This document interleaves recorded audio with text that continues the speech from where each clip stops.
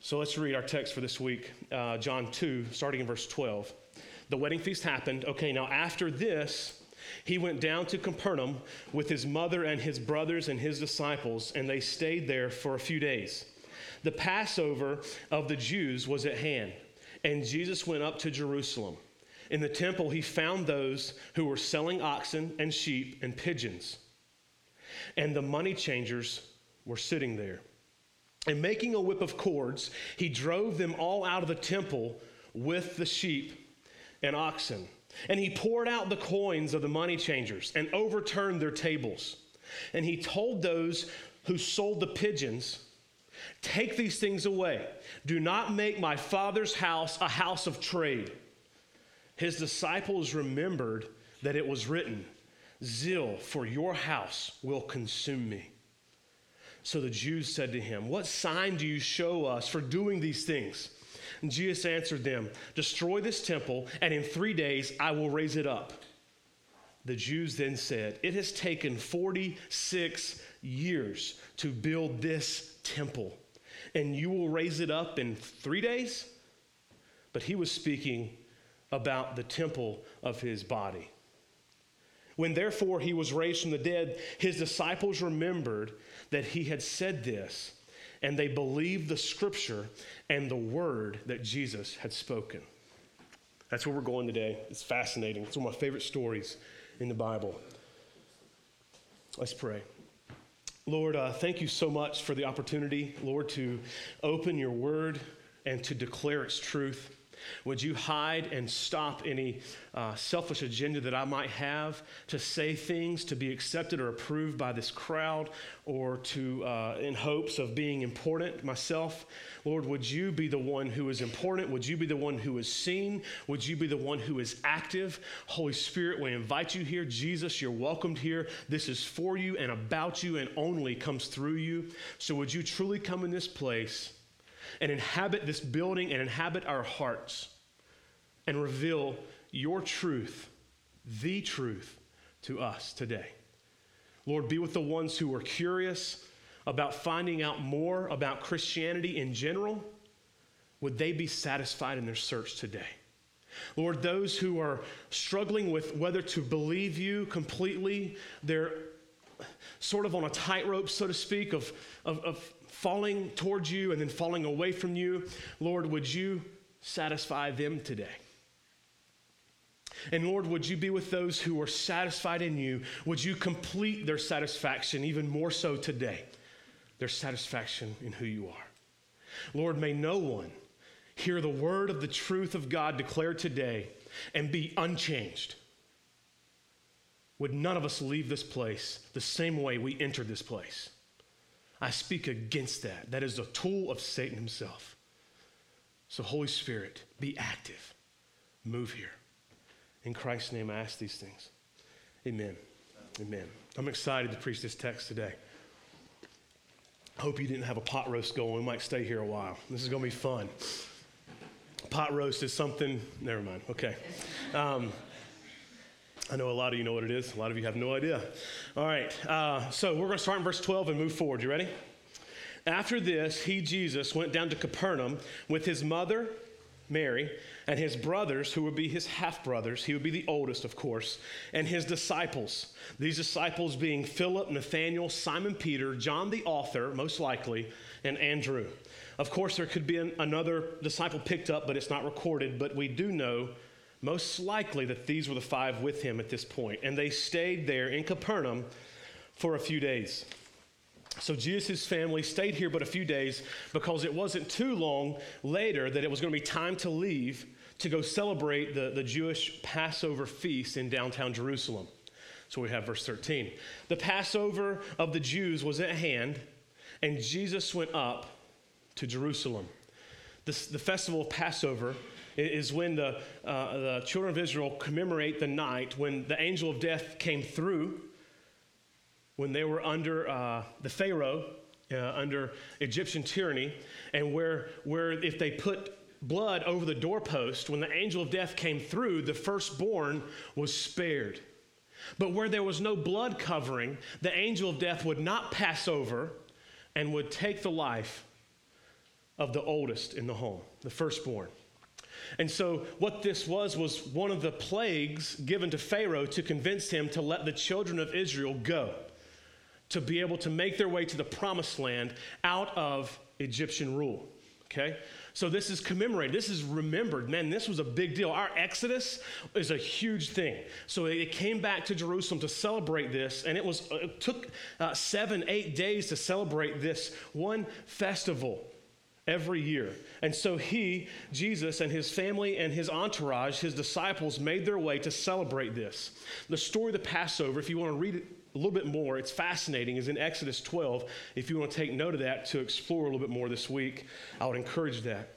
Verse 14, in the temple, Jesus found those who were selling oxen and sheep and pigeons, and the money changers sitting there. Okay, this is within the temple, and this is important because the temple here, in this context, was known as the one place on earth where the human could experience firsthand the divine. It was a transcendent place. It was a liaison of sorts between mankind and God Almighty. It was a very special place representing the presence of God. The cattle, the sheep, and the doves here were used in the sacrificial worship within the temple. Especially for the worshipers who came any distance at all, it was a great privilege and even a convenience to be able to buy the animals to sacrifice there, to seek atonement for their sin through the animal sacrifice, which goes back to the Old Testament law. So instead of having to bring all these animals with them from hundreds of miles, they could buy them there, okay? They wouldn't die along the way, and even if you did try to bring your own and they died along the way, you could buy them there. So this was a convenience, and be able to purchase these animals on site rather than having to bring them in. And others who were sitting at the tables exchanging money were also providing a service for the people who came to worship. You see, there was several different types of currency from several different types of civilizations here represented in this first century. And so these guys would basically exchange whatever currency you had for the purest silver, which was the only currency that you could have to pay the temple tax. You couldn't pay with any other, especially Roman currency. It had to be the most purest silver, okay? Israel currency. And so they provided this service to exchange these things out. And of course, they had a certain percentage fee that they would charge you to do so. That's where it got a little tricky. So the money changers were there to convert the money to the approved currency and charging that percentage for their service. And Jesus did not approve of what he found when he enters the temple. Why would he not approve? Well, we'll see here. Verse 15 and 16. Especially as a kid, desiring that hero that we see Jesus on the cross. I love that Jesus beats death. That is awesome. I love this story as still that boy in me loves to see someone just clean house, okay?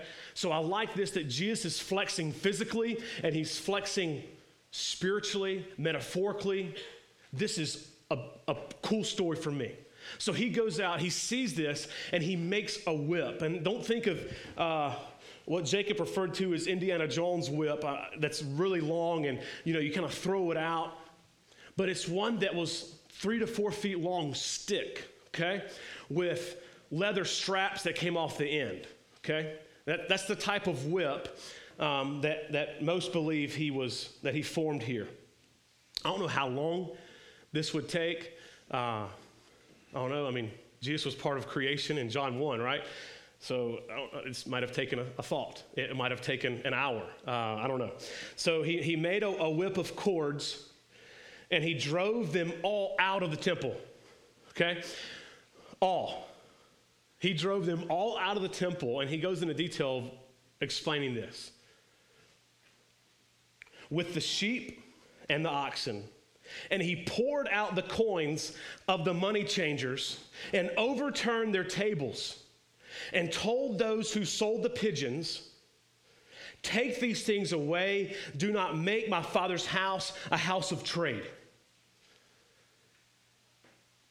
Imagine that. I was talking to Pastor Jake about this earlier today.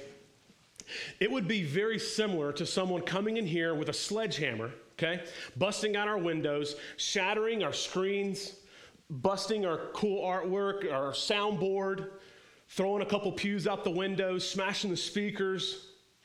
We'd be like, what is happening here? And who's going to stop this guy? Oddly enough, that's not their reaction. Of course, what's happening here is, but who's going to stop him? It's not recorded that they're actually considering that, which is interesting. We'll see this. Jesus is identifying the temple with a sacred place of knowing and experiencing and fellowshipping with God the person. And his complaint is not that they're guilty of cruel business practices, of taking advantage of certain percentages of someone's money and addressing their ethical life. Rather, he is shocked and frustrated that they're even there to begin with in the temple, making the temple a place of trade rather than worship. You see, they have commercialized the sacred place of knowing and experiencing God. The temple itself is the focal point of where God and God-fears meet. The temple is where God accepts believers because of a bloody animal sacrifice. The sacred grounds of the temple had been set apart, or sanctified, if you will. They'd been set apart for worship, and they had become a flea market for greed. Jesus' physical disposition here, his action was forceful, and it was just. He had every right as the Son of God in the temple of God to do this very thing. And it's certainly not easy to drive out these oxen and sheep without a cord, a whip of cords of some sort. So he's furious here, but he's not sinful in his response. Contrary to my flannel graph, anybody know what flannel graph is? If you don't know what flannel graph is, raise your hand. Okay, flannel graph was the church's great idea in the late 70s and 80s of putting faces to disciples and Jesus and the boat and the ark and animals and a whip, and you would have this board. It was a visual aid of flannel, and you would stick these characters up, right? And it was awesome. I mean, as a kid, you were just like, can I put Jesus up there? You know, can I put the whip in his hands? And, you know, we would always, every time we went across this story, it was always a fight to see who could put the whip on the bottom of one of the mean men. Like, we just wanted to see Jesus hitting the men. Like, let's do that, you know. The bottom meaning your seat, not the bottom of the flannel graph. And contrary to that image that I have to fight, okay, the whip was not made for people, okay? Jesus designed the whip for the animals, the livestock, okay? So it's not like he's hitting people here. It's the animals, driving them out, okay? Here's the focal point of Jesus' authority questioned. Here is where the cleansing of the temple that Jesus is coming in to cleanse it out. The onlookers, the Jewish leaders, the representatives there of the temple, are wanting to know his credentials. On what authority, on what grounds do you have to do this? You see, Jesus was not furious because of the greed and the worship of money that was driving the commerce and the money changing. But he was most angry and disappointed because those involved were cloaking their greed and the worship of their money with religion, even using the law of God, even using the Old Testament for reasoning for doing such things. This is what drove at the heart of Jesus. And it's clear throughout all the Gospels that greed is prevalent. That sin of greed is prevalent in the lives of the Pharisees and the Jewish leaders. And they're constantly disguising it and masking it as religion and piety and holiness that Jesus saw, and he exposes it for what it really is. Consider Luke 16 when Jesus is addressing the Pharisees. No one can serve two masters, For either he will hate the one and love the other, or he will be devoted to the one and despise the other. You cannot serve God and money. Point blank to the Pharisees. Again, to the Pharisees in Matthew 23. Woe to you, scribes and Pharisees, hypocrites! For you clean the outside of the cup and the plate, but inside they are full of greed and self-indulgence. Woe to you. With the Pharisees and Sadducees present, he turns to his disciples in Luke 20 and says to the disciples, beware of the scribes who like to walk around in long robes and love greetings in the marketplaces and the best seats in the synagogues and the places of honor at feast, who devour widows' homes and houses and for a pretense make long prayers. They will receive the greater condemnation. You see, Jesus recognized here that the place of worship and prayer had been turned into the place of commerce and greed, cloaked in self-righteousness, cloaked in religion. Their greed was fronted by this noble religion. The question that hit me in the face, and the question I will share with you all, does this sound familiar? Cloaking sin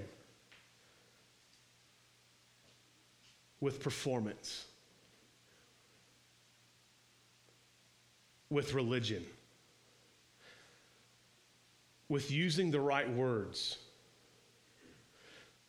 with trying to be noticed by the right people at the right time, to be able to disqualify any grounds that they could confront you on something that you know you did that they might have seen you do.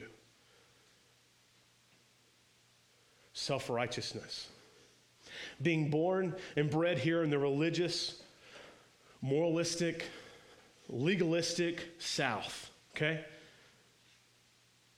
I know this. And a confession, personally, this is my default setting. Personally, I can go days, weeks, months, and years cloaked in religion and look the part and talk the part. But within my heart is sin and greed. And I've got to get really strategic about how to cover that up. Because deep inside of me, I fear that if people know me, they will not like me. And I'm not running to the gospel, okay? I'm running from Jesus to the cloak of my self-righteousness. Because if I can't authentically be satisfied in Christ alone, by golly, I've got to act like it. I've got to have everybody in the world think this way. I'm a daddy, I'm a pastor, I'm a church planner. I can't let people know who I really am. Does this sound familiar to who you are and to what's going on in your world? Is there a fear that, man, if people really knew the real you, that's a scary thought? The gospel says that we can approach Jesus as we are, and he will send his Holy Spirit to transform us within. And we don't need to ignore our weaknesses and our tendencies, but we need to give them to him, because it's in our weaknesses and our tendencies that are sinful that he uses for good and for greatness. This is the transforming hope of the gospel of Jesus Christ. So before we just simply move past this little segment in our time today, again, does this sound familiar? And my fear is that people all across this room will think of others instead of themselves right here. My fear is that you, right now, you are thinking of somebody else rather than yourself. This is who we are, especially in such a legalistic, moralistic, do-good city. I mean, our city is so good that the homeless have meals every single time of the day. Speaking with homeless people, they say there's no better place to be homeless than Nashville because you're never hungry. We're doing good. But are we cleaning the plate and the cup on the outside and leaving the inside dirty? Are we looking religious, but inside are we full of greed and self-righteousness? And is there a fear deep within that drives us to do good because we know that at our heart we're bad? My prayer is that you would see this tendency and that you would run to Jesus and see yourself completely satisfied in him and find that he is all sufficient, that he is good enough and he is big enough to fulfill your deepest longings. Run to him with me to see this, okay? Don't think of someone else. I mean, just flatter me for a second and think of yourself as this type of individual. And let's take that to Jesus, okay? And let's see him change us. All right. Verse 17. His disciples, Jesus' disciples, remembered that it was written, zeal for your house will consume me. So they're going back to Psalm 69, verse 9, where it says, for zeal for your house has consumed me. So it's here that the disciples, their faith in Jesus as the long-awaited Messiah continues to be strengthened as they are given eyes to see and ears to hear when Jesus acts and when Jesus speaks, especially when Jesus refers to himself from the Old Testament. When he begins to point out that he is that long-awaited Messiah and he uses the Old Testament like Psalm 69:9, it brings such confirmation to their hearts that, yeah, he's referring to himself as that one, as the greater son of David. This is who he is, and it builds their faith. Jesus' cleansing of the temple here testifies to his concern for pure worship and a right relationship with God. Fundamentally, foundationally, that's what this is pointing towards. Verse 18. So the Jews, speaking specifically of the temple authorities here, said to him, what sign do you show for us to do for doing these things? What sign do you show for doing such things here? As the legal authorities, these Jews had every right to question the qualifications of someone who had taken such bold action in the temple area. As speaking with this, I mean, gosh, I was speaking with Jacob about it. I think that if that happened, if someone did come in here, that you would be hard-pressed to beat me to that person to bring them to the ground. If someone came in here to destroy or hurt you or this place, I'd be pretty quick. I'd be Johnny on the spot, okay? I always sit with my face towards the door at a restaurant. I'm always got a plan. I've always got like, okay, if this happens, I can do this.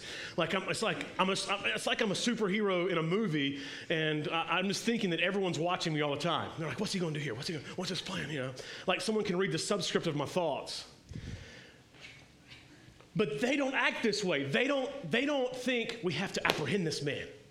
They don't think we have to tackle this guy. Man, who is he? He just flipped over my table and drove out these animals and dumped all that silver. I want to go in there, man. We can maybe pick up some more silver that's not ours and put it in our bag and no one will know that we took theirs. But no, they leave.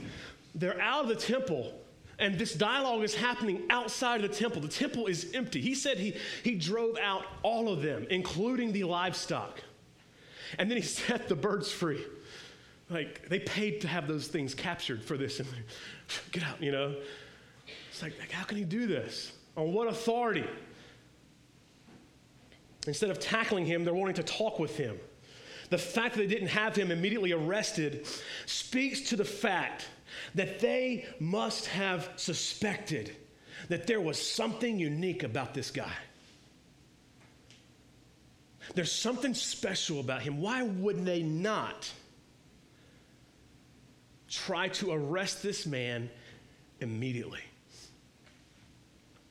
It either speaks to the fact that they suspected something special in this guy, or it points to the fact that they knew down deep, that they were doing things wrong. ethically and biblically.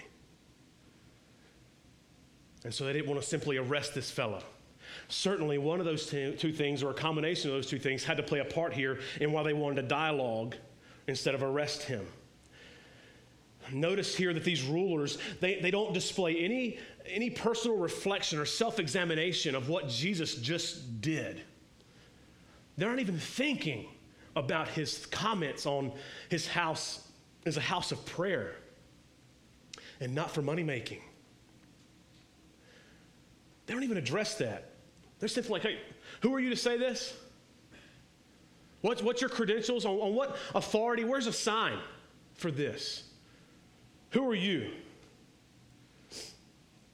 Rather than being concerned with the truth of what Jesus just declared regarding right worship and purity before God, they were concerned with questions of his authority. They are not repentant and they are not humbled. They were asking the wrong set of questions.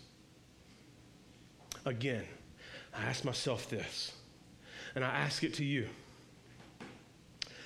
Isn't this how we behave as well? Isn't this how we act and respond? Rather than allowing truth to change us, we strategically justify and explain away our situation, our sin. We justify our behavior and our actions and our reactions because of what they did and what the vibe was and who was doing this, and I was tired. Missing the entire point of being confronted with the truth. We do this most strategically when dealing with the discipline from God, the confrontation from others, the conviction from the Holy Spirit, and then when we find truth in Scripture. We so often think, just as my fear was just a while ago, that we would see the Pharisees as those cloaked in religion but hiding their greed. Like we just sweep over that, like, that's not me, that's so-and-so and so-and-so. That's exactly what I'm talking about. We're professionals at that. We can go through the Christian life unscathed. We're so good at this.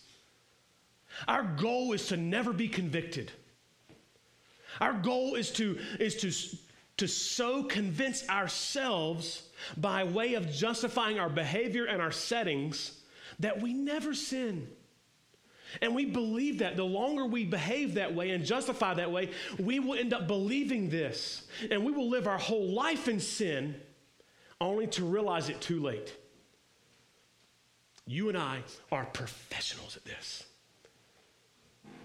This is so easy for us, especially those who are raised in a moralistic, legalistic culture.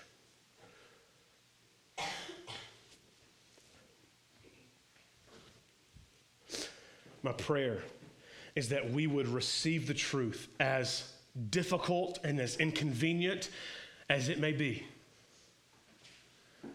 and allow it to change us. Change is never comfortable and convenient. Love and change are two things that are never convenient and always difficult, very costly. But if you don't have to worry about change, if you just have to worry about cloaking and disguising as a changed person, then you can fit in safe environments, you can fit in with friendly people, and you can convince yourself that you're really not that bad, because there's others who do such things as steal and destroy things. And man, you're a good guy. You give to the poor. You help under the bridge feed the homeless. You're not that bad. And we believe this lie. So these men were demanding some sort of miraculous sign for Jesus to prove his authority. And Jesus knew that their hearts were hardened and that they did not have eyes to see or hearts to believe. Because if the authorities had eyes to see, the cleansing of the temple was already a sign that they should have taken note of from the Old Testament, just as the disciples did.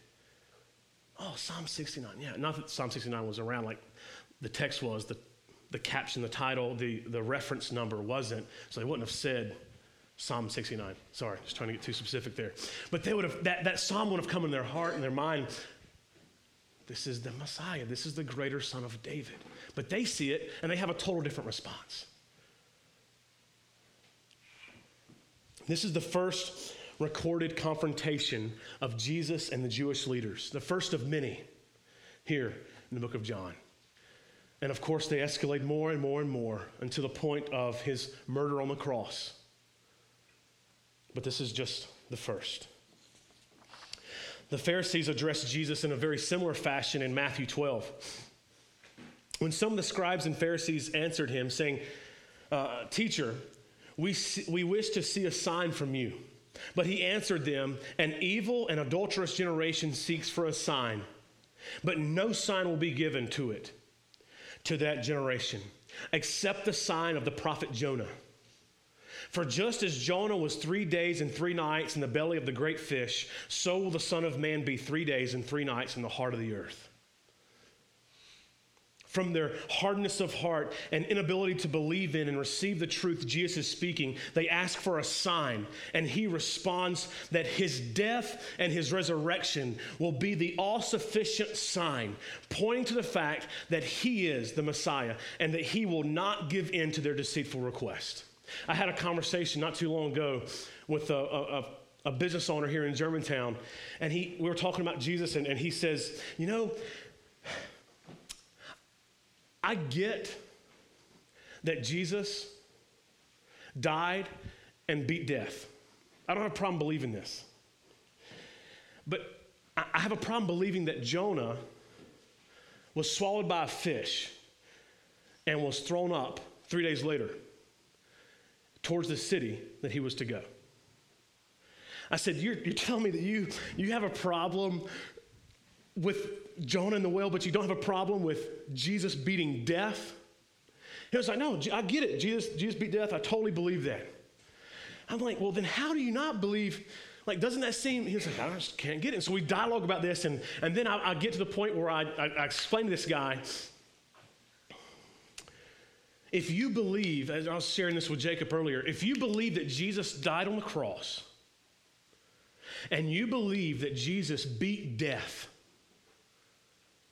then you should have no problem believing anything else in Scripture, because that is the most extreme miracle, the most grand miracle, the most prophesied and documented miracle, both in the Bible and extra biblical sources, those historians around this time of first century Jerusalem.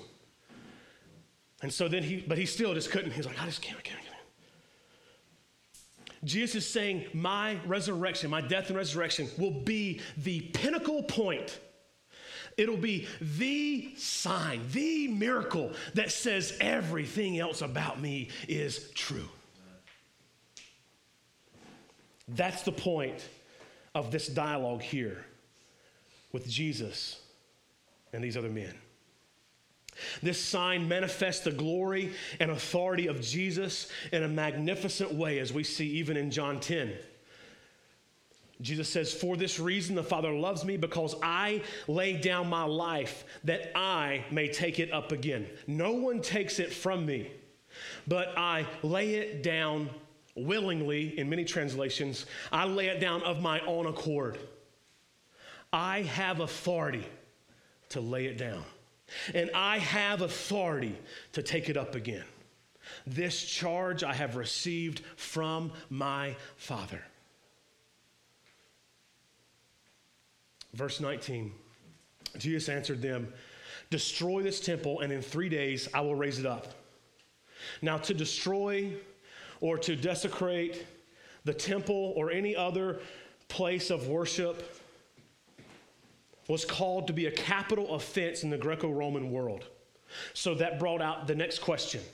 The Jews then said, it has taken 46 years to build this temple, and you will raise it up in 3 days. Am I hearing you right, Jesus? And so this even points to their misunderstanding of them simply looking at the material, the physical, the natural, and they totally miss what Jesus is speaking of. They didn't have ears to hear. They didn't have eyes to see. They didn't have hearts to believe. And then John gives us commentary here explaining that what Jesus was referring to was his own body, the body in which the Word became flesh. John 1. Verse 21, but he was speaking about the temple of his body, the body of where the fullness of God was pleased to dwell. So it is the human body of Jesus that uniquely manifests the Father. It is the human body of Jesus that becomes the focal point of the manifestation of God to man. It is the human body of Jesus that is the living abode of God here on earth. It is the human body of Jesus that is the fulfillment of all the temple meant and is the center of all true worship. In this temple, the ultimate sacrifice would take place. And within 3 days of death and burial, Jesus Christ, the true temple, would rise from the dead. The temple itself pointed forward to a better and final meeting point between God and human beings.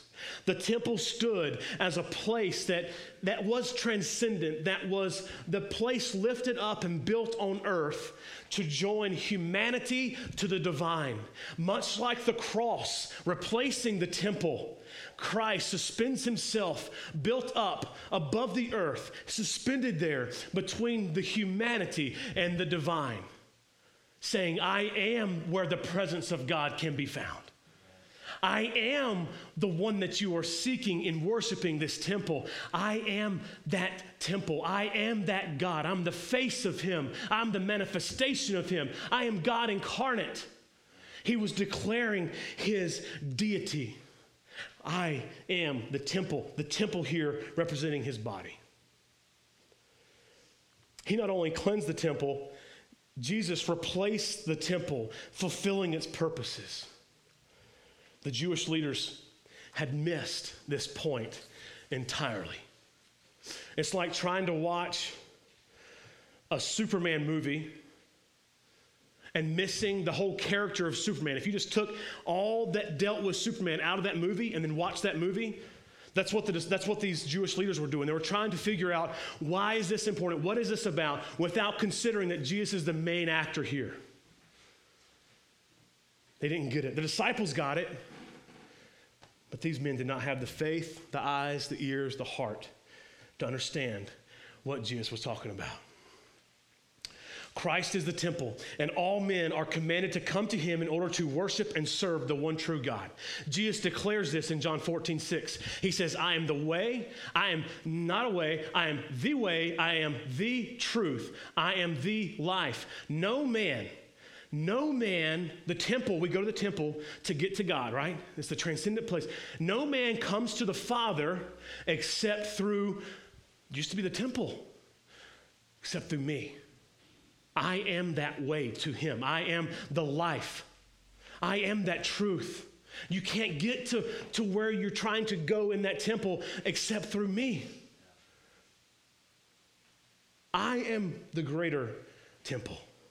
Jesus has come to replace the function of the temple, he being the place to personally meet with God. Jesus becoming the new and more intimate place to meet with God in spirit and in truth. Verse 22.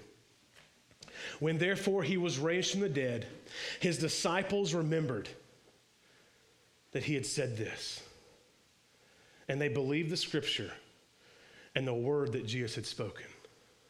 So written long after the fact, John writes these things out. And as he's writing, he's like, oh yeah, I remember when this happened. We totally did not get this one. Man, we get it now. He's the first one to admit that he didn't get it. The other disciples didn't understand it. It was only after Jesus was raised from the dead that they grasped this concept completely. And this helps me. This helps me see that it's okay to have simple faith, to follow Jesus without having to have all my questions answered and not having to have it all figured out yet, but following with simple, childlike faith. Jesus said that it's that childlike faith that he's looking for. That simple, I believe you faith. The scribes, on the other hand, were trying to have all their questions answered. They were trying to have all doubt removed before they had faith. But faith is present where there is most doubt. But they didn't want there to be any doubt in order for them to have faith, and that's just contradictory. You can't have faith if you know it all. So one, for those of us who love knowledge, let's be okay with that. Let's be okay for those who are like theologians and love reading all this stuff and don't get why people can't believe like you believe and you're all about arguing. Be okay with simple faith and be okay with others not understanding it all, and be okay, and please recognize that you aren't the Bible answer man. That lady, you don't know it all. That sir, you don't know it all. And if you want to be that guy, you would fit much more in here with the Pharisees rather than the childlike faith of the disciples. May God help us here. Yeah, definitely. Notice here in closing that there are two responses to Jesus. His disciples believe in him, and as their faith in him is strengthened, they follow him with greater devotion. And then notice the Jewish leaders. They're arrogant, and they do not accept what Jesus is saying and doing. He is threatening their preconceived notions of religion and moralism, and they are testing him in response. Rather than following him, they are testing him, asking for more proof of his authority.